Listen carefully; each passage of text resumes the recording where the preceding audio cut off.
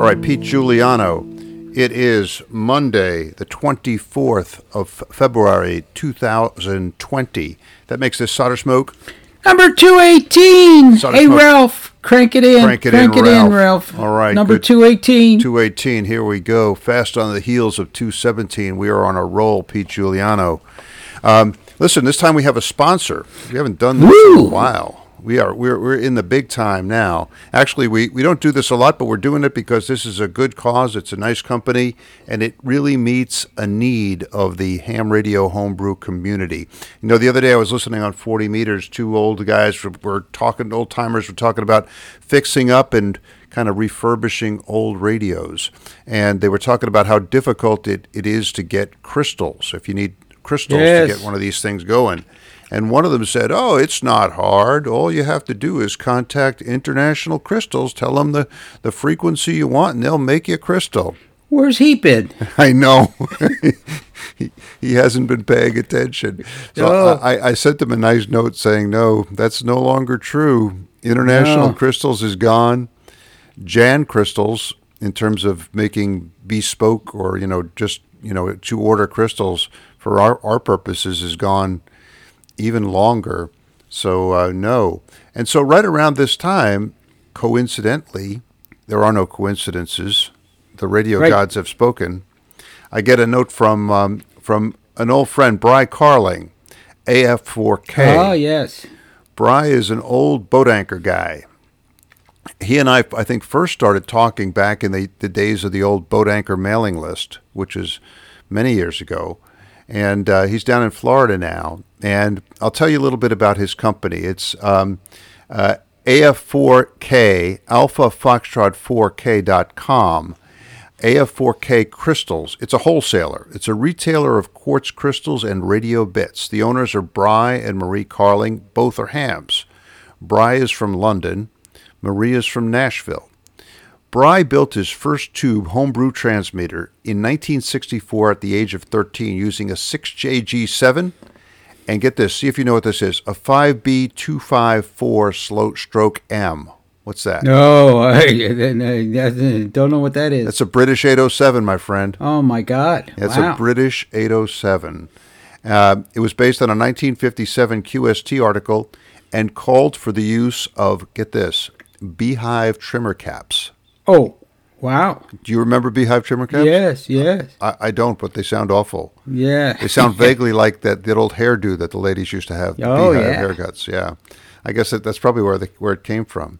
After graduating as an EET at Georgia Tech, Bry returned to England, his place of birth, but came back to this side of the pond, worked in musical electronics for several years, repairing guitar amps. Ooh, my man. Yeah, you see, he's a musician. He's in a band. He's got a band. Yeah. Oh, I didn't know that. Yeah, cool. He's got, I think, several bands. Repairing guitar amps, organs, and sound systems busily every day, serving the needs and observing the habits of musicians and performers. A UK radio amateur since 1967, call signs G3XLQ. Cool. Ooh. That's a cool call sign. Yeah, anything with an X in it. G3XLQ. And a shortwave listener before that, Bry somehow managed to combine this with a career in music and in medical electronics earlier in life. His company, AF4K.com, AF4K Crystals, now ship dozens of crystals each week worldwide. With the demise of several other suppliers, as we have mentioned, the orders and inquiries have been growing. The website is http://AF4K.com. All you need to do really is to go search for his call sign, AF4K.com, and it'll take you to the website. And I think you guys will really like this. He specializes in the older crystals, FT243s, FT241s, but he has the more modern crystals there too, and he has a whole big selection. So you could just take a look at what you need, and consult with Brian. He will get you the required rocks. Ooh, good. I was just smiling a bit. You said that his XYL's from Nashville? Yeah. I was thinking of Christmas dinner: steak, kidney pie, and grits. Oh my God! I'm sure there's quite a lot of that stuff going on. Yeah. Cool. All right, Pete. All right, we'll talk a little bit more about Bry here in a bit. By the way, I visited his site not too long ago when I was looking for some crystals for the Collins. Yep. And was it useful? He had everything but the one I needed. Oh no! Yeah, but he had an extensive stock. It's really there's quite a stock there, and I think it's expanded. So he may even be able to provide more now. Anyway, great stuff, and we're happy to have Bry's ad here as a sponsor for Solder Smoke Podcast. All right, Pete. Now, I don't have any travel log to report. I haven't been traveling. But there was one thing I forgot to mention in our last episode, drones. Billy, I got Billy a drone for Christmas. This was really, the family wanted it because we wanted to take like a picture of the family at the beach. Winds didn't permit us to do that, but Billy and I ended up flying the drone. And it was just like old times when we were flying model airplanes. And rockets. Easier, and rockets too.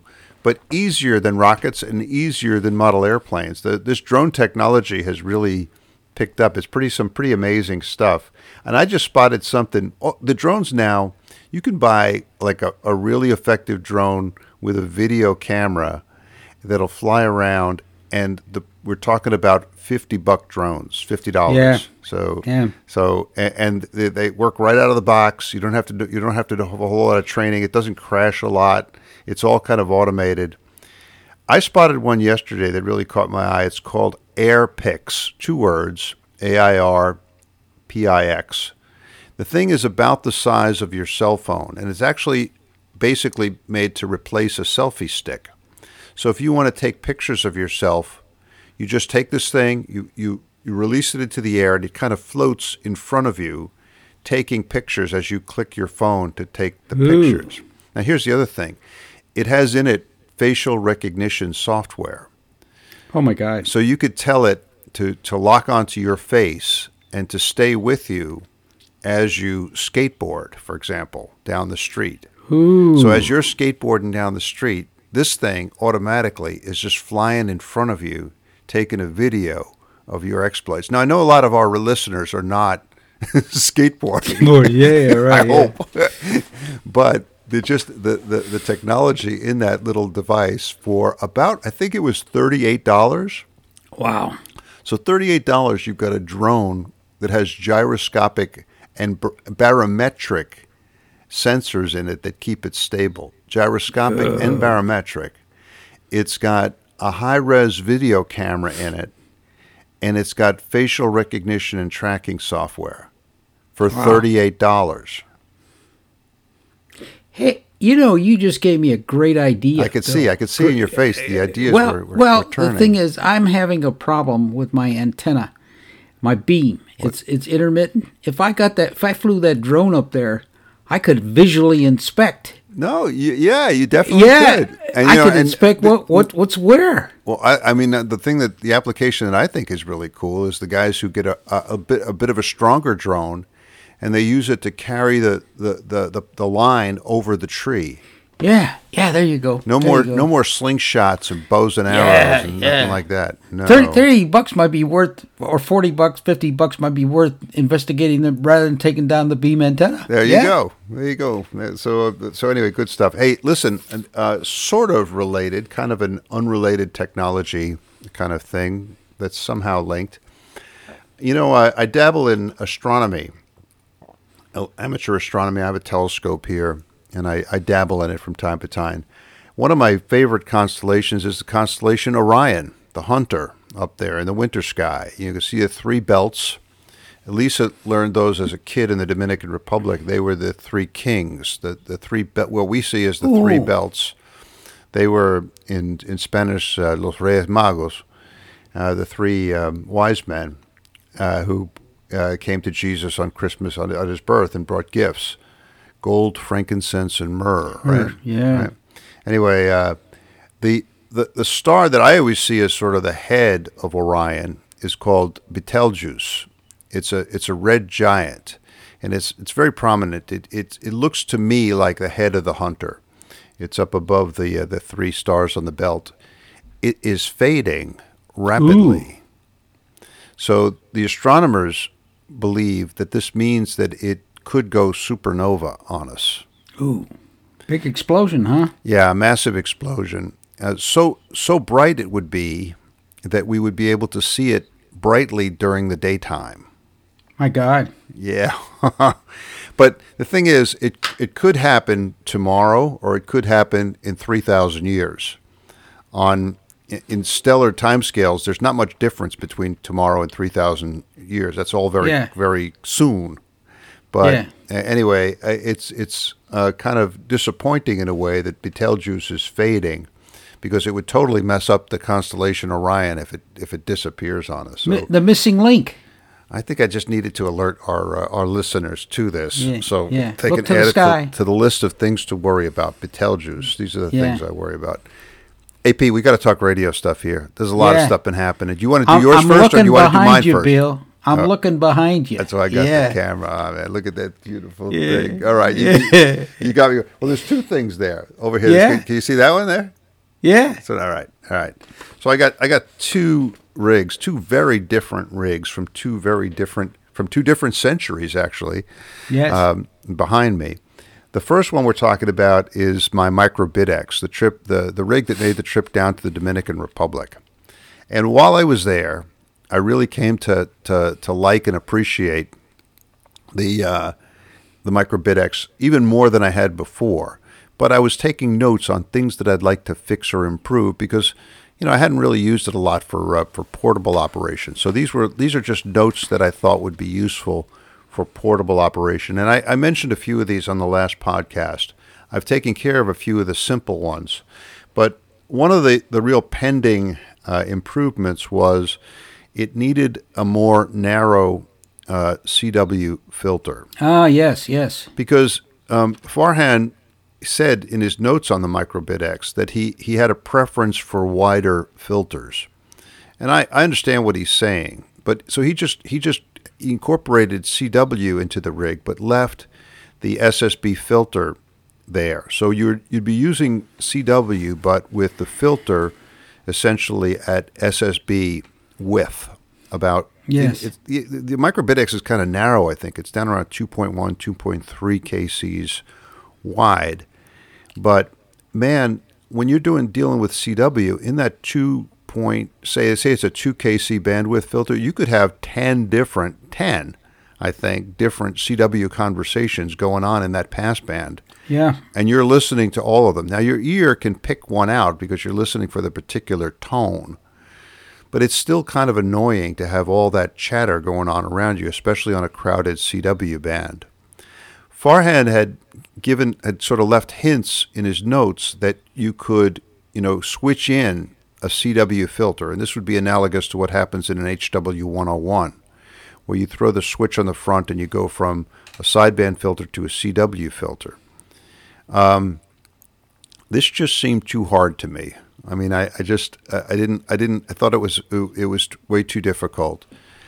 I have version 3 of the board that doesn't really have the pads for easy switching. I think the later versions of the Microbit-X have kind of jumpers and pads in there that make it easier to switch the crystal filter. But just the idea of switching a crystal filter on a board as kind of densely populated as the Microbit-X, I just didn't like the idea.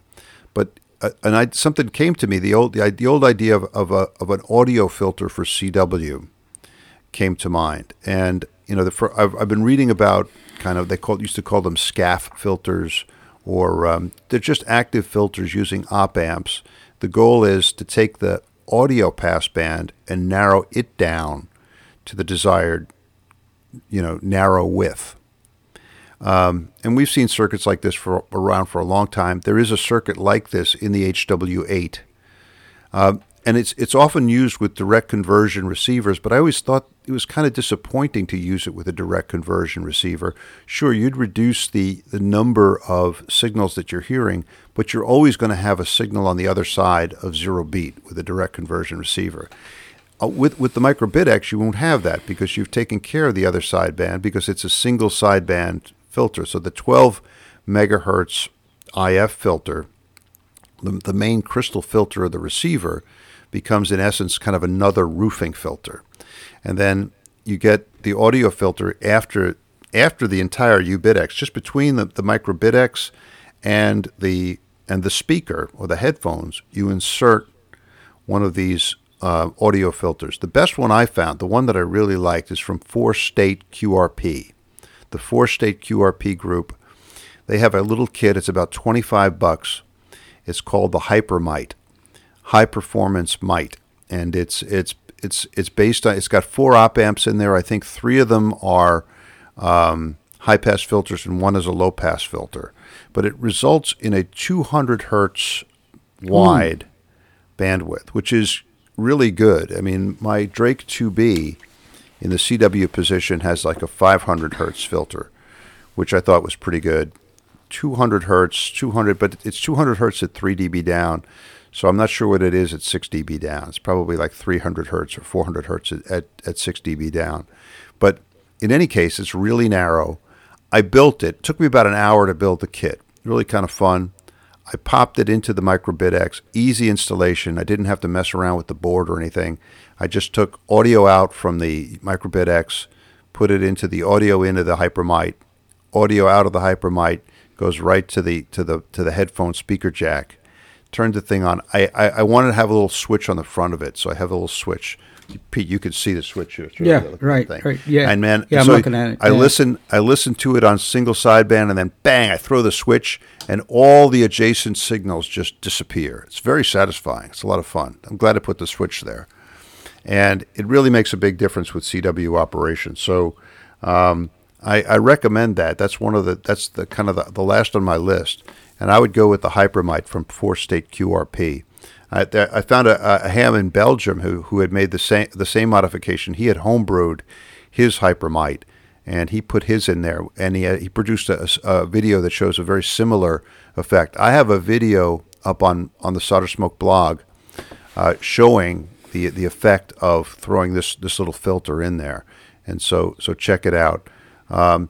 So Michael came in and put some posts there saying, going back to the idea of using a crystal filter and putting another crystal filter in there. Okay, yeah, you can do that, sure. I just found this was an easier way to do it, and I've been wanting to try this again, so that's why I did it this way. But really recommend it, and it's kind of a nice mod for the micro-Bidex. Tentec used a lot of these in their radios because, believe it or not, they had a lot of CW enthusiasts, and most of their radios were really superb CW transceivers. And they had like 2 and 3 position audio filters. So depending upon how many audio op amp stages you put in there, you could narrow the bandwidth. So that'd be something that you might look at now that you got the basis and know how good it works. I know it would be kind of nice to have like a 600, 400, and 200 hertz. Yeah, just kind of depends. I find 200 hertz is a little bit of a problem with my ears and my hearing. 400 is better for me personally. Well, I mean, we're not talking about the frequency of the tone. We're talking about the width. And you can set whatever tone you want. You can. That's one thing about the HyperMite. If you right now I have it set at the default 700 hertz tone, so it's 200 hertz with a center frequency of 700 hertz. So 500 to 900 in there. But you can change it. Huh? Technology. It's amazing stuff. Like you said, 2020, a good year for home brewing. Right. Anyway, the other thing I wanted to do with the micro-Bidex, I felt a little bit guilty about running 10 watts CW out of this thing. 10 watt sideband is okay. 10 watt CW, you're no longer QRP. And we do have to kind of respect the QRP norms. Both of us. You do too. We are both members of the QRP Hall of Fame. Yeah, right. So anyway, I went in and I took a look at the schematic, and they've got a little pot going from the driver, and you just crank it down. Yeah. So I cranked it down. I'm now street legal with the micro-Bidex, and I can proudly proclaim rig here is QRP, 4 There you watts. go. I've gone to 4. I've gone the extra mile, the extra watt. Anyway, so that completes that. Now, Pete, all right, now we're going to talk about something that you and many listeners and even myself might find painful. That's the other box that you see sitting here. Look at it. Look at that baby. Still a pig with lipstick. All right, we're talking about the S38E. You know, I've talked about this before. Pete declared it a pig with lipstick. You can put lipstick on it, but it's still a pig. Yeah. It is not a great receiver. I get all kinds of emails from guys who are pained by our disparaging comments about the S38 because they have these fond memories of getting an S38 for Christmas back in 1960, 62, and it opened up the world for them. They have fond memories of it. I get it. But I struggled with this thing, and I didn't like it. And I was on the verge, several times I was on the verge of taking it to a hamfest and just giving it away, but I didn't because I was afraid that somebody would get it and electrocute themselves. Yeah. Because of the AC/DC power supply, the transformerless power supply. So at one point, I got an isolation transformer and put it in there. So it's no longer has the power supply where if you plug the plug in wrong, you could electrocute, you could shock yourself. I don't think you could probably electrocute yourself if you tried. But anyway, it's got an isolation transformer in there. So it's one of these things there. It's actually, I put it down in the basement and it was like, man, if it's in the basement, it's really not wanted. But you know, I started with shortwave listening again, Pete. With my HRO-ish receiver, I started listening on shortwave broadcasts, and that kind of lured me in. And I thought, wow, it'd be nice to have a little shortwave listening receiver here. And what about that old S38E? So I went down to the basement, I dragged it up, I dusted it off, and I started working on it. All the time thinking, is this wise? Is this good for my mental health and my emotional well-being? Probably not. But I said, all right, I'm still going to do it. You've done this before, right? Oh, yeah. Yeah. Anyway, I realized I'd already done quite a bit of work on it. I had put the isolation supply in it. I had fuse. Huh? You put a fuse, too. I put a fuse in it, too. Ooh-wee. Put a fuse, the isolation power supply. I had recapped it. I had taken out all the old leaky paper caps. I'd put in Sprague orange drop caps, much more modern, much more, in spec. And I got the thing working. Now, one of the things that had happened was that the antenna tuning coil, which is this big, complicated coil with 2 primaries, 3 secondaries, it's all switched, all band switched. It's basically the whole kind of front end of the receiver had been blown up pretty badly when I plugged the thing in the wrong way and then shorted the antenna input terminal to the chassis. Believe me, that'll let the smoke out. Yeah. And it did. And I actually tried to rewind some of these coils to no avail. So I'm thinking, well, let me take a look. I went out on eBay and I found a coil, an antenna input coil for an S38 that looked exactly like the one I needed. I bought it right away. Boom. eBay, it's so easy. Click that PayPal button and zoom, boom, it's done.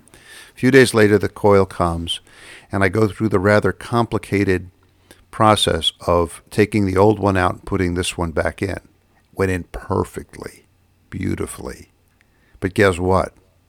It doesn't resonate. Ooh. So you got these trimmer caps up on top of the antenna input coil. And what you're supposed to do is you put in the desired frequency range, a signal in the desired frequency range, and you tune the trimmer for peak, right? What you're doing is you're peaking that input circuit. Yeah. It doesn't peak. You open up the trimmer cap, so you're reducing the capacity there. And all you could do is you see the output rising, but it doesn't reach a peak and fall. It just rises, which means that it's not resonating. There's no peak. It's not. And I looked at it and then I realized something. I had purchased the antenna input coil from an older S38, not from the S38E. Oh. And there are some important differences in tubes, which means there'd be a difference in input capacitance on the tubes. Yeah. and also some circuitry differences, how they did the AVC circuit on this receiver between the older model and the newer model. And I started thinking, okay, what do I have to do? And there's only one way to do it if you want to use the coil that you have in there, and that's to pull windings off the coil to reduce, because it was resonating lower in frequency, so you need to move the frequency up. Yeah. So you got to pull some.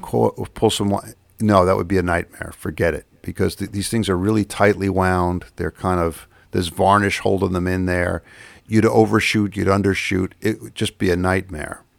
So I said, no, I'm not going to do that. Or change the capacitance.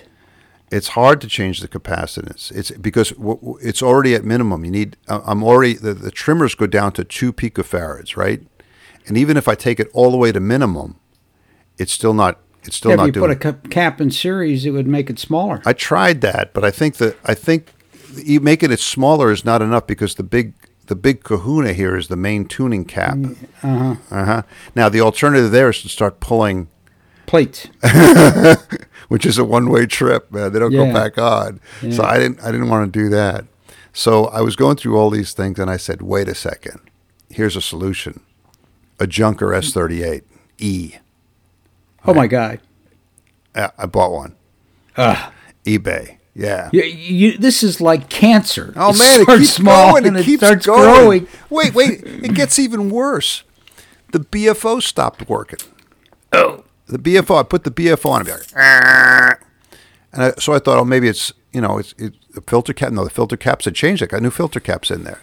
Somebody on one of the forums says it'll do that if one of the tubes are bad, So I had to buy a completely new set of tubes for this thing.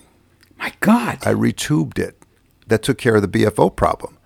It's not like the disease you mentioned. It's more like drugs. Yeah. Because every time you fix one of these little things, it's a gateway. It pulls you in. You want more. Yeah. All right. Yeah. Wait. The story gets worse. So I retubed it, and now the BFO works. Now I can listen to CW and single sideband. It's luring me in. And it's got this beautiful little band spread dial down on the bottom. And right after I got the BFO working, right after it sounded really good, I turned that snap. The dial cord? The dial cord went. So now I got to do a dial cord on the band spread dial of the S38E. Holy cow. Not only that, the directions that they give are not good. Because this thing was produced when hams were hams. And when they knew how, just sort of instinctively, how to change a dial cord, right? Wow. That was a bit of a job. It wasn't as bad as I thought, but I've redialed corded it. So listen, on this receiver, I have recapped it. I have rebuilt the power supply. I've retubed it.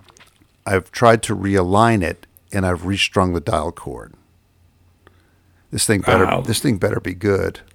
You remind me of the guy that's out walking, and he spots a set of Cadillac hubcaps from a 1951 Cadillac, and they're $10, and he takes them all home, and for another $40,000, he gets the whole car. I know. But hey, listen, I've been having fun with it, even with the input coils not resonating. It's still pulling in signals especially on 75 meter and 40 meter AM, and it sounds really good. The broadcast stations sound really good. And look, I got to say something. There's something really special about having nice music coming out of the receivers that we're working on. We work on these receivers a lot, and the only thing that comes out of our receivers is, SSB signals that sometimes sound like Donald Duck, or CW, which is, basically like smoke signals or something. I don't know. It's like really ancient. But to turn on this little S38E and tune across what remains of the shortwave broadcast stations, and each of these stations has really nice music. They have nice like tones. They have like a signal tone that's playing in the background when they're getting ready to broadcast. There's some really nice stuff there, and it just made me think that it's a shame that we can't can't put music on the ham bands. I mean, I'm not proposing that we allow it. I can hear people saying, "Oh no, that'd be awful. Guys would be broadcasting music all the time." But it's kind They of do anyway. I know they do anyway, but it's kind of silly that we can't. And the reason we can't was because when ham radio was created, they didn't want it to be an alternative to the new broadcast music medium. Right. So Money. once again, we're stuck with a restriction that made sense in 1923, but sort of doesn't make much sense as we approach 2023. Yeah. But there we are. But anyway, I've been having fun with it. I'm waiting. Listen, even restringing the dial. It's like this is like a ham radio retro experience. I get the thing in there. It's all done perfectly. I mean, it's got the right tension. It's the right dimension. It's going over the right pulleys. It goes around. It goes goes up. It goes around. It's really kind of a Rube Goldberg kind of thing. I used real dial cord replacement that I got from Antique Electronics Supply back when I was doing this with my great Drake 2B. I still had some of it around, but it was spinning. It wasn't gripping. What do? Oh, you gotta make it so it grabs. You got to make it so it grabs. And I remembered this from the days when I was dealing with it in the Drake 2B. Rosin. Oh yeah. Like Sticky. rosin from a violin bow. Now my kids played violin, so I went rooting around in the closet and I found one of Maria's old violins.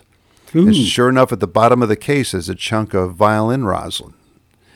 The way they recommended, the smart way to do it, is to take some of the rosin, shave it off, and dissolve it in isopropyl alcohol. Oh yeah. Then you get a little brush and you paint it on the string, the part of the string that's going to go through the dial turning mechanism. And that'll cause, once the thing dries, it'll cause it to grip. So it's working pretty well. So I got that going. Anyway, that was a real experience. I've enjoyed it. I'm working on it. The replacement, the Junker S38 that I bought on eBay, will arrive on Thursday.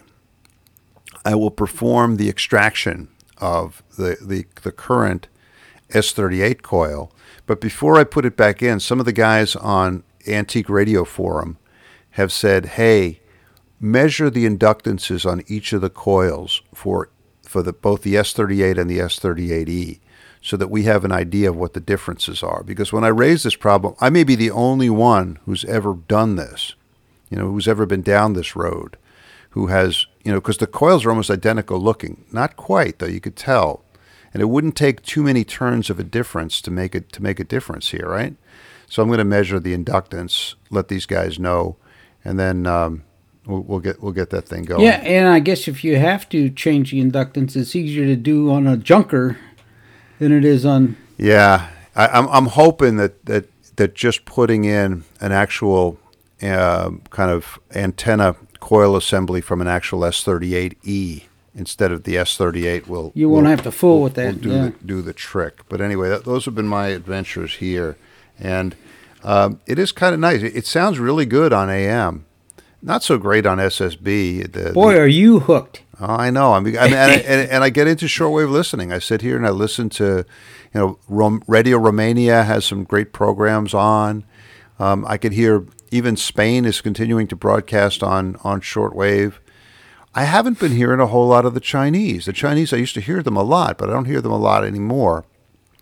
But then a lot of other stations on. A lot of the kind of the religious broadcasters are on, but there are also kind of stations that are obviously operating as commercial broadcast stations, and I think most of their operation is being financed by the religious broadcasters. But they have other programs that come in that are of interest to us. There are actually quite a few I've discovered. Programs like the old HCJB Mailbag. Oh yeah, down in Ecuador. Arnie Coro still has DXers Unlimited on Radio Havana, Cuba. But I put a post of this up on the blog. I turned the thing on when I was doing one of my initial shortwave listenings, tuning around. I heard a very familiar voice, Tim, WA1HLR, and he's one of the real gurus on AM and modifying DX100s, things like that. Been around I've been listening to Tim since the mid '70s. I remember him when he was on the air with a bunch of his friends who were going to college and high school back in the Northeast in the mid 1970s. But anyway, I heard him on, and he's got a program on WBCQ, which is one of these commercial broadcasters. Then there's WRMI, Radio Miami International. Again, it's kind of a mix of religious broadcasters, but with other programs there too. So all is not lost on the shortwave bands. There's some interesting stuff there. And Pete, we may have in the new year to think about how to get the Solder Smoke podcast carried by one of these broadcasters. Ooh, there you go. International. There you go. This is a good time to pause before we get to your bench for the Shameless Commerce division. Oh, yeah. SCD. Oh, yeah. I think we have to mention what we talked about before, Brian Carling's Crystal Company. Again, af4k.com. Check it out. I mean, I think it meets a real need.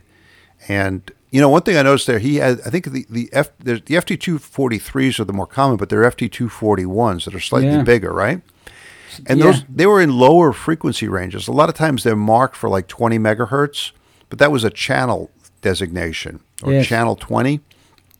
But I noticed on Bry's page that a lot of them are down in the 400 or 500 KC range. Ooh, 630 meters. Well, not only that, IF filters. Yes. You could build some IF filters close to 455 KC.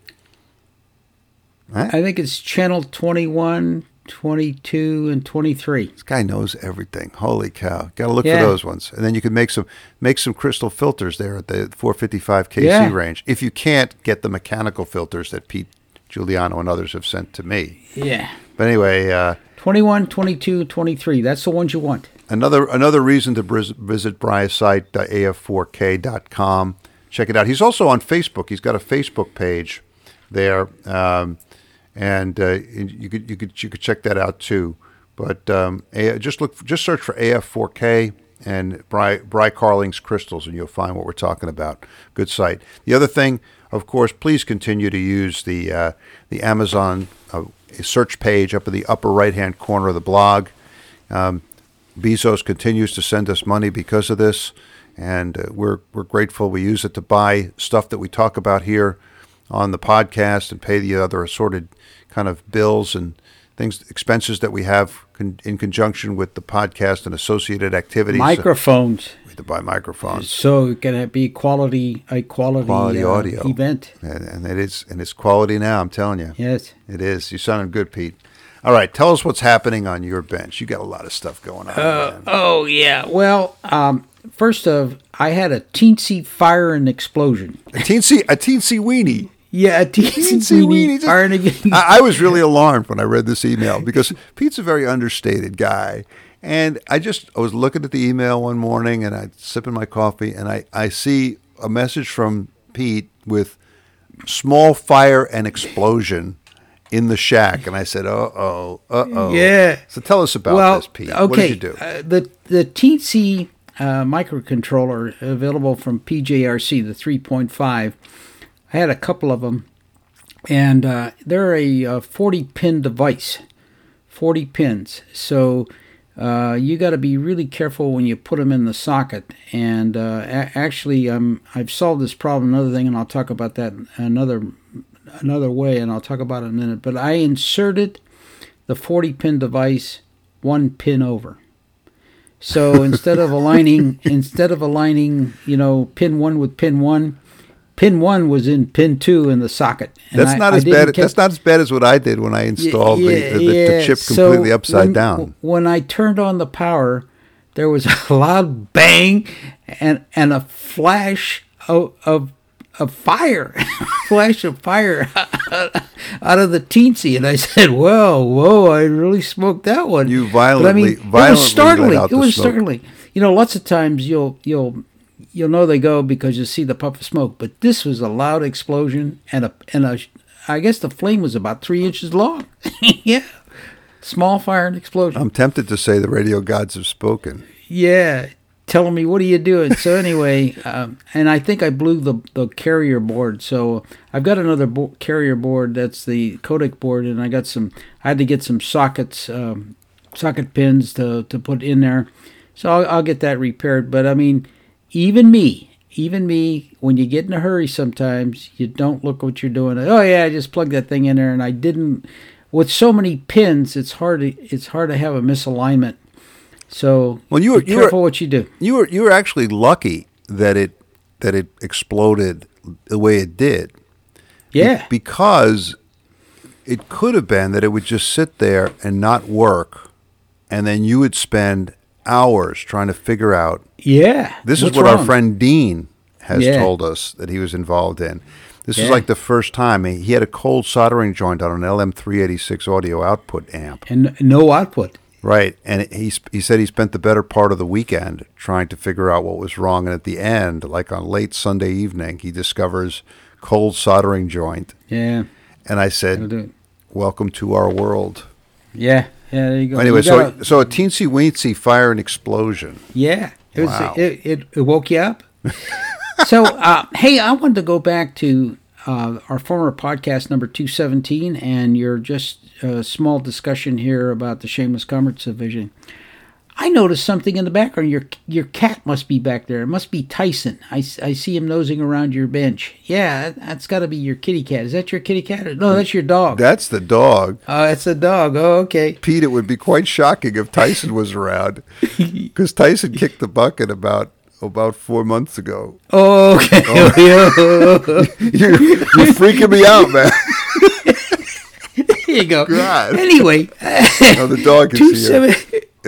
Elise is traveling, so it's just me and the dog. Yeah. And he anyway, is here. I mentioned in 217 you could get a computer for $100 on Amazon. Yeah. I got one for $75. I couldn't resist buying it. I bought this computer, and the reason for it is Paul, KL7FLR, he's emailed both of us several times here, and he was mentioning about Linux, and that he had Linux Mint on his computers, and that's what he was using for various ham programs and what have you.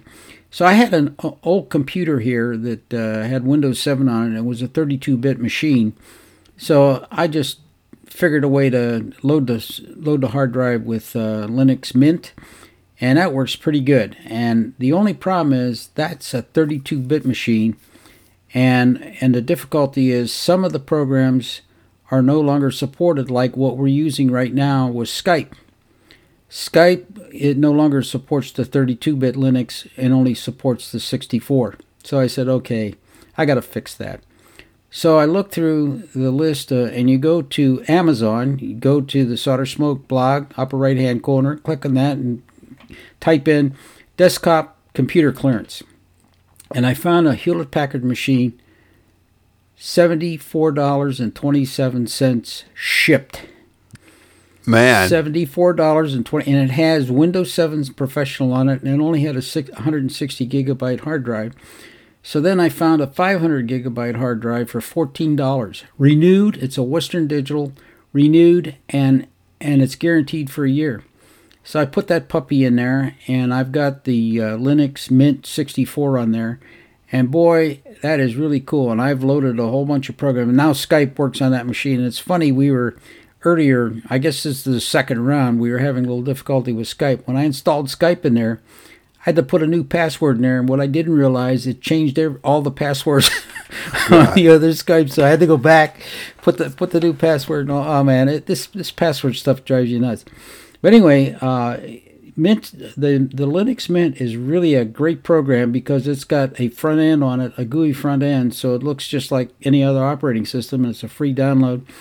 And I've got on there LT Spice version 15. And by the way, I have been reluctant to upgrade my Linux. Not Linux, LT Spice, but the latest version has all the new devices in there. It actually has the J310 as standard. I know. So, when you told me this, I immediately went to an update and the J310 is in there. Oh, Yeah, happy and day. a whole bunch of others too. So that's really good. What others? Did you find any others that are really of interest to us? Well, yeah, and I'm going to mention one here. Our good friend Tony Fishpool Tony. contacted me and said, "Hey, go to this website www.coil32.net, and this is an inductor website that tells you how to wind inductors using various methods. So if you want an air core coil of such and such an inductance, it's got the calculator built in. If you want to use an Amadon ferrite core, you put the inductance in there, and it even has a way to identify mystery inductors." He said he had a bunch of cores that he thought were 43s and it didn't seem to work in the circuit, and he used this Coil 32. Matter of fact, they got a 64 version of this. He identified it was a Type 61. No wonder it wasn't working in his circuit. It was too high of a frequency. Yeah. So good old Tony. And Tony also mentioned, because I pulled out the 160 gigabyte hard drive with Windows Professional 7, he said, you still can update those to Windows 10 for free. Wow. So if you got one of the Windows 7 machine Professional and don't want to do what I did by putting a new hard drive in there, you can actually update that to a Windows 10. So I have Skype on there. I have the Arduino IDE 1.8.12. I've got the Teensy add-on to that. I've got a whole bunch of other programs that I installed in there, and it's actually pretty easy with the Linux. And so I have kind of a nice computer down in the shop right now. And matter of fact, it's running. I'm running Whisper on Quisk. Quisk loads on there pretty easily. So, I got less than $100 invested in this thing, and I even got a keyboard and a mouse with it, and a Wi-Fi dongle. So I mean, if you're looking for we talked about this in 217. You're looking for a shop computer. It's really cool. One of the programs that I loaded on there is called Cheese. I had to ask you about Cheese. Cheese. This is really a neat program. I just plugged my webcam in there and installed Cheese, and you can use that for Skyping now. But the other thing is microscope, an electronic microscope. So what you can do is, I'm thinking of getting one of these little drill press stands. You could take a hand drill, make it a drill press. Yeah. And you can get them for $14-15. You can actually connect your webcam, fix your webcam to that and make it like a microscope. If you want to investigate circuitry and see where all the connections are, maybe you got solder bridges and what have you, you can use your video screen as just like an electronic microscope. Cool. Pete, how do you get the camera into the computer? Is it a USB connection? Yeah. Wow. I'm using my webcam. Wow. Because the same webcam. I have another webcam, the Logitech. It's the 361. Yeah. It's just a USB, and it immediately recognized it. Yeah. There was a really cool mod that you could do with webcams, with the kind of the eyeball style round webcams. Yeah. If you remove the lens and you put like a 35 millimeter film can there, taped it on, you could use it as an astronomy camera. Just put it physically into the eyepiece of the telescope. Yeah. Same thing. There Cheese. you go. Yeah, free download. And by the way, this was the other thing that blew my mind. I've tried installing printers on my Raspberry Pi and Asus Tinkerboard. I got it to work on the Tinkerboard, but I didn't get it to work on the... No, I got it to work on the Pi, but not the Tinkerboard. So I said, okay, install printer. And it said, boom, I found the network printer installed. That was it. So, I mean, immediately, and it makes it so nice, is you see something in the shop and you want a copy, you just hit print and it prints it. So Pretty cool. There's a lot of functionality there. And Bill, less than $100. Man. Less than $100 gives you a really unique capability. And I mean, what everybody needs is another computer, but this is really nice because it's right there integrated in the shop. I'm using it with the SDR rigs, and I'm using it as a general shop computer. And when we finish here, I'm going to install the coil. The Coil 64 in there, and that's www.coil32.net, and then you can link to the 64 and upgrade to that. So really kind of cool. All right. One of the SDR rigs that I'm using is called a Peaberry V2, actually known as the Omnia, and these are no longer sold. But this is a pretty nice rig. It's a 4-band rig. It's 60 meters through 20 meters. Now, is this the P-Berry, or is the P-Berry a microcontroller that you use with it? No. P-Berry is the name of the rig. Wow. And then the guy AE9RB came up with this, and then I think he sold the rights to a group called Omnia, and it's a 4-band rig, 60 through 20, and it's just a small card, and it's got a built-in audio codec. So you plug into the board, plug into the USB port, and immediately it starts receiving the I and Q channels, and it also controls the SI570 on board to tune the thing. Now, does it work in conjunction with a Raspberry Pi? Or is it just standalone? Yeah. So, no. How are you running it? Are you running it with the Raspberry Pi? I've run it with a Pi, the Asus Tinkerboard, and now I got it with the Linux Mint. Okay. And you had this thing on 60 meters the other day, right? Yeah. Yeah, I watched that, yeah. Yeah, I was just checking out to make sure everything worked, and I heard this QSO, and it was a guy, KE5ZR. Gene there in Texas was in contact with W6YLD up in Santa Maria. So I broke in, and I had a 3-way, and I'm only running 60 watts. 60 watts, just really amazed me. And, we were all running less than 100 watts effective radiated power, and 60 meters was open. It was about 5, 6 o'clock at night out here on the West Coast. Yeah. Yeah. Well, really listen, cool. Your video about the 60 meters thing inspired me yesterday. I pulled my 60 meter rig off the shelf, dusted it off. Now, my rig is basically a BitX40 module that's been modified for 60 meters. And I have a little SI5351 in a Heathkit QF1 multiplier box, kind of outboard. And so that's how I have it set up so it generates the 5 frequencies for the 5 channels on 60, and I can scan all 5. And that was Don Cantrell, wasn't it? Right, AD60? right. Yep. Yeah. And then I got on 60 yesterday, and I heard one really very active QSO going on channel 1. But it was sad because, sometimes it's these guys, you could tell they get together every morning and they have their guys that they talk and they go around, and it's their club.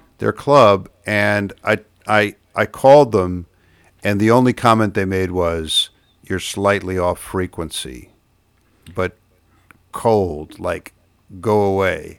Yeah. So I didn't talk to them. I waited a little bit, and then I called CQ on the frequency, and I fell up in Boston. Came back. We had a very nice short contact. Oh, yeah, that's good. So that was good. So it was good to get on 60. But it's a reminder too that band, it has, because of the channelization, it has this kind of clickiness that is that's unfortunate. But anyway, it was fun. It's like the 75 meter drunks. Oh God, yes. There you go. Well, the other thing I worked on is a Radig, a new version of the Radig, and something a little bit different. Normally, these SDR radios use the SI570, and so I thought I'd try to use a SI5351 control with an Arduino, and I discovered something. The early days of the soft rock radios, before they became tunable in the V63, what they essentially did is used like a 28 megahertz crystal, and they plugged it in there, and then they let the software look at the sound card, 24 kilohertz either side of that. I found that you can do that with the SI5351. So it's kind of cool because it's a little different way to do it, and if you just want to dabble with it without going to the SI570, you can just hook up an Arduino and put that into the port, set it at 4 times the frequency, and then you like set it at 7200, and you set the Quist software at 7200, and you can look 24 kilohertz either side. Now to that end, I won't identify his call because once I tell you this, he's going to get inundated. But Jim, he contacted me. He bought a rig called the Phaser. Have you heard about the Phaser? I have. And this is a product that was developed by K1SWL. And it's really an amazing, the Small Wonder Labs, Dave Benson had a company that he was selling all these, and I guess he just sort of retired from that. But then he designed the Phaser. And this is a very interesting rig. This Phaser uses a direct conversion receiver as a part of the transceiver, and the transceiver produces the I and Q channels. Sure. With the FT 7253. What was that guy's name from Talo? Dan Talo. Dan Talo's The Talo approach. mixer. Yeah, Talo mixer. So anyway, it's a transceiver designed for FT8. So you can order crystals and put it in there, and it uses a PIC microcontroller, I think, for doing all the heavy lifting. Well, Jim took that and substituted Arduino SI5351. And he shared with me that he has now operating on about 10 different frequencies that are selected with a selector switch. So he came up with some code that when you put the selector switch, he can go to various bands, and he also developed. That's okay. Anyway, he's got 10 different channels in that, and he's got it controlled with an Arduino and an SI5351. So I mean, here's another example of 2020 new technology. Someone takes the phaser, which is supposedly a single channel, and now he's got it operating on 10 different channels. And he's got it controlled instead of with the PIC, because now if you tried to diddle with the PIC, you'd have to learn the microchip language, and you'd have to do assembly level language programming versus what you're used to with the IDE. Kind of amazing, and just really exciting to see what people are doing in their shacks. It's nice to get phasing technology back in the game too. Yeah. Well, when I looked at that, I said, why did he use a direct conversion receiver? He could have taken that same Talo detector and just moved it up to the receiver part. And if you did that, then you could turn that into a sideband transceiver, with just a few minimum devices. So anyway, that's another possibility with that. But lots of things that are happening. And while we're talking about SDR, something interesting phenomenon out here in the West Coast. These guys have these nets, but they don't use their station receiver. They get plugged into the SDR receiver either up at San Francisco, or there's one in Utah. And so like you hear the guy say, "Oh yeah, I can't hear you direct, but you're 20 over 9 on the Utah SDR. You're 20 over 9 up there on the I think it's up at Point Reyes. The old Point Reyes radio station now has an SDR site." So I mean, it's just interesting to see how this technology is being infused. Well, yeah. What bands are these nets 40. on? 40. Yeah. This reminds me of all the criticism that poor Lou over there in Barcelona, Echo Alpha 3 Japan Echo, was taken. Remember this? Oh yeah. Yeah, and because Lou apparently he has a very bad kind of RFI noise situation near his house. He wants to get on the air. So the way he eliminates that is he listens to WebSDR receivers. This makes some people furious. I mean, Why? I got an email from somebody who said he's cheating. At what? Yeah. I mean, if he wants to listen over the WebSDR, why not? I mean, yeah. I guess if he was I don't think he's working on DXCC or anything like that. Well, his antenna is a 6 over 6 over 6. Right. If you got any kind of noise in your neighborhood, you're gonna pick it up. You bet. So anyway, I can see why. I mean, you want that advantage on transmit, but it's also kind of a negative for any kind of man-made generated noise on the other end. Yeah, no wonder his front end's being overloaded. And even the idea of cheating. I mean, even if we were in a contest scenario, I mean, these days you can go online and plunk down. You give them your credit card, they'll give you access to a superstation on the other side of the planet, and then you could operate in a contest using that. Yeah. Right? Yeah. Is that? I don't know. I mean, but anyway, we'll see what's going on with it. What's in the mailbag? All right, time for Solder Smoke mailbag. Let's see here. Let me get my list. Let's see. First, I got a nice note from Doug WB5TKI. He told me that he and his wife have been reading the book Us and Them that I wrote. This was the book about our 10 years in Europe, and he and his wife enjoyed it and used it to make points at a dinner party. which I thought was interesting and appropriate. So thanks for sending us that note. Got a nice note from Rich Arlen, K7SZ, and he's a noted author. QRP guy. Yeah, he's a noted ham radio QRP author. And then he said he's finally following the Solder Smoke podcast. Welcome aboard. We're glad you have you with us, Rich, and we hope you enjoy that. Well, I'm going to be in trouble with him. All my comments about QRP, right? Well, we take them with a grain of salt. Pete. Oh, okay, okay. We're going to keep you in the good graces of the QRP community. Yeah, right. Hey, listen, here's one. I got a real kick out of this. You know, I have on the Solder Smoke blog, on Solder Smoke Daily News, on the right-hand column of the blog, go further down, there's a list of websites, blogs, YouTube pages. It is curated. I trim it. If I notice that somebody hasn't updated their blog in like 6 months, boom, they're gone. Yeah. Because we're looking for things where, kind of updated, Fresh. active. And so I guess I have 20 or so sites of this nature there. One of them the other day led me, and I think it was the Radio Forum, which is a good site, but it led me to a site about a guy who had made a regen receiver out of a single 12AU7 tube, right? Yeah. With 12 volts on the plate. Yep. And, wow, this was kind of cool. So he shows you how he builds it. It's a very nice video, and I have it up on the blog. And then he says, let's tune around the 40-meter band. So he's tuning around the 40-meter band and tuning, and all of a sudden, the signals are kind of SSB, and there's a little bit of frequency wobble.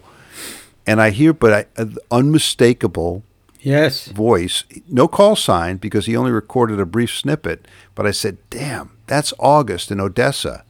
Yes. K5HCT, here comes Texas. So I sent the link to you, and I said, Pete, does that sound like August? You said, yeah, that's definitely him. And a few minutes later, an email came from him, and he said, yeah, that was me. So the radio gods have spoken. I mean, what are the odds? Now, Odessa's like equal skip distance to California and Virginia. So that's why you and I both hear him. We both talk to him. Yep. He's a really great ham. Always very helpful to me. He always seemed to be around when I was trying to test a new rig, and all the other hams were kind of ganging up on me saying, it sounds terrible. It's, you're 2 kcs, you're 200 hertz off. But August was always there to kind of tell me how great the new rig sounded and things like that. So that was fun. Anyway, where are those 12AU7s, Pete? We'll have to build one of those things. I got a nice email from Rick, KD4KRA. This one was really kind of emotional. So some of you guys will remember that in the mid-'90s when I was down in the Dominican Republic, I started working on satellite stuff. And at one point, I was able to monitor the space half, the ground to the air to ground side of a school communications. Norm Thagard was up on the Mir space station, the old Russian Mir space station. And he had arranged to speak with a bunch of school kids in Carolina. And I couldn't hear the school kids in Carolina, of course, but I could hear Norm up on the space station talking down to them. And he was describing what it was like to sleep in space, what lightning looked like in space. And even though I was only hearing half the conversation, you got a sense of what the kids were asking about. It was all very cool. So I put the recordings up on my website. So that was more than 20 years ago, right? Now I get an email from Rick, KD4KRA, and he tells me that his son was one of those little kids in the school. Oh, wow. But his son, one of the little kids in the school, now has his own kids. Oh, man. And he wants to share with them the time that he spoke to the Mir space station. Oh, my God. So I sent the link to Rick, and I asked him to let us know about how the next generation reacts to hearing Dad as a little kid talking to the Mir space station. I should send it off. Their question is, can I use my iPhone to do that? No. We'll hope for the best. Hey, we got some nice email from the fellow up in Alaska you've been talking to, Paul, KL7FLR. Yeah. the podcast has a history of connections with Alaska, so this is really good to have Paul back on board. Paul on board with us, and he's talking about sharing his info on tapping different kinds of metal, Yes. other kinds of tribal knowledge, and so that's really good. And he's shared a bunch of other stuff. I'll put it up on the blog. He's got a CNC machine too. Oh my! I figured. You guys form an elite crew. Dave K8WPE says that I made note of my bringing the ham radio gear to the Dominican Republic, and Dave said I'm very fortunate to have a supportive wife. Very, very true. Yeah, it's true. Thanks very much for pointing that out, Dave. And we'll remember your note previously about the possible effects of different kinds of medicine inside the pill bottles that we use to wind our coils, and how this might affect radio listening. Hey, before we wrap up, I have a special request that I'm going to make to the Solder Smoke listeners. You know, Pete, you and I don't know how many people listen to this thing. Yeah. It's hard to tell. We don't know. Sometimes it feels like we may be talking to ourselves. This is discouraging.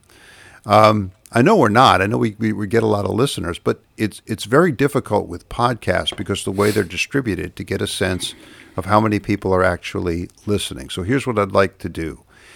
If you're listening to this, and I got to assume that you are if you're hearing me say this, just take a second and shoot an email to soldersmoke@yahoo.com. That's soldersmoke, one word, SOLDERSMOKE @yahoo.com. And just tell us, I'm listening to 218, and tell us a little bit about how you're listening to it. Are you listening to it through iTunes? Are you listening through Stitcher? Are you listening through a direct download from the website? Anything like that. Anything that would give us a sense of how the podcast reaches you, the individual podcast listener. It would also give us a sense of how many people are actually listening to this thing. And hopefully it will provide motivation for Pete and I to continue on here with the podcast. Also, keep in mind, Bry Carling's, crystal page, really very useful. AF4K.com, AF4K Crystals on Facebook. If you need some crystals, Bry's probably got them for you. So check it out, and don't forget Bry. Pete, anything else? Yeah, I have a story that I want to share to kind of end up the podcast. And it's a generational story, and it has something to do with Pasta Pete, and it has something to do with just life in general and a difference of view. When I go through the checkout line at the grocery store, I always like to see what people are fixing or cooking, and I'll frequently mention that I have a Pasta Pete website. So I'm checking out through the line, and there's a nice young man. His name is Alex, and Alex was essentially a courtesy clerk. He'd pack your bag, and then he got to be a cashier. But in talking to Alex, you clearly understood he was destined for bigger things, that he was not going to be at that grocery store very long. He's very articulate. I think he was going to college, and this was kind of a fill-in job. So I always used to say to him, I said, well, Alex, you're not going to be here very long. And a couple weeks later, yes, he was no longer. But anyway, I said to him, hey, Alex, I said, if you want to pick up women, I said, learn how to cook, because he was maybe like about 20, 21. I said, if you know how to cook, I said, you get the way to your heart. Now, the courtesy clerk was a young girl that day, and she kind of smiled and said, yes. So behind me is this younger girl, I guess maybe late 20s, early 30s. I says, isn't that right? Wouldn't you be, sort of excited by a guy who could cook? She said, no, it's all about the money. If he's got money, he said, that's all it counts. Oh, blew that theory. Yeah. So I said, okay. So it's a generational thing. And she said to me, that's for you old guys. That's what she said to me. It's for you old guys.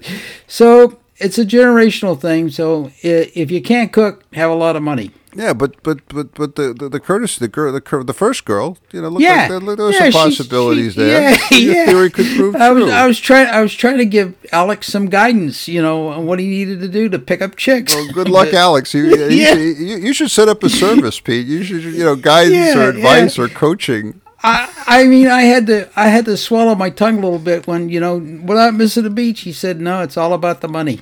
Oh, gosh. Well, listen, you ended with a story. There's one story I forgot to share. It was right here in front of me in the mailbag. But we got emails from an email from David, AD8Y. He read the Solder Smoke book, had a very similar NAC story. And from there, he shared an additional story from about 1978. Oh, yeah. He was up at MIT. He was a student at MIT. He was on 75 meters, and he was listening to, and get this is a generational thing. He was listening to a homework net. Yeah. So a bunch of high school students, apparently in Brooklyn, were on 75 meters doing their homework together over ham radio. Well, wouldn't that be fun? Yeah, cool. That's long gone. But that's the way it was back in 1978. And he's just listening in. And one of the students asks the other student, what is the sine of 60 degrees? And there was a pause, and nobody gave the answer. So Dave grabbed the mic at W1MX, which is the student radio station at MIT, and just says square root of 3 over 2. And then there's a pause, and somebody says, hey, who was that? Dave apologizes and said, I should have apologized. This is W1MX. There's a pause, and one of the students says, well, if MIT says that's what it is, that's what it is. Yes. So can you imagine? You're on 75 meters in Brooklyn.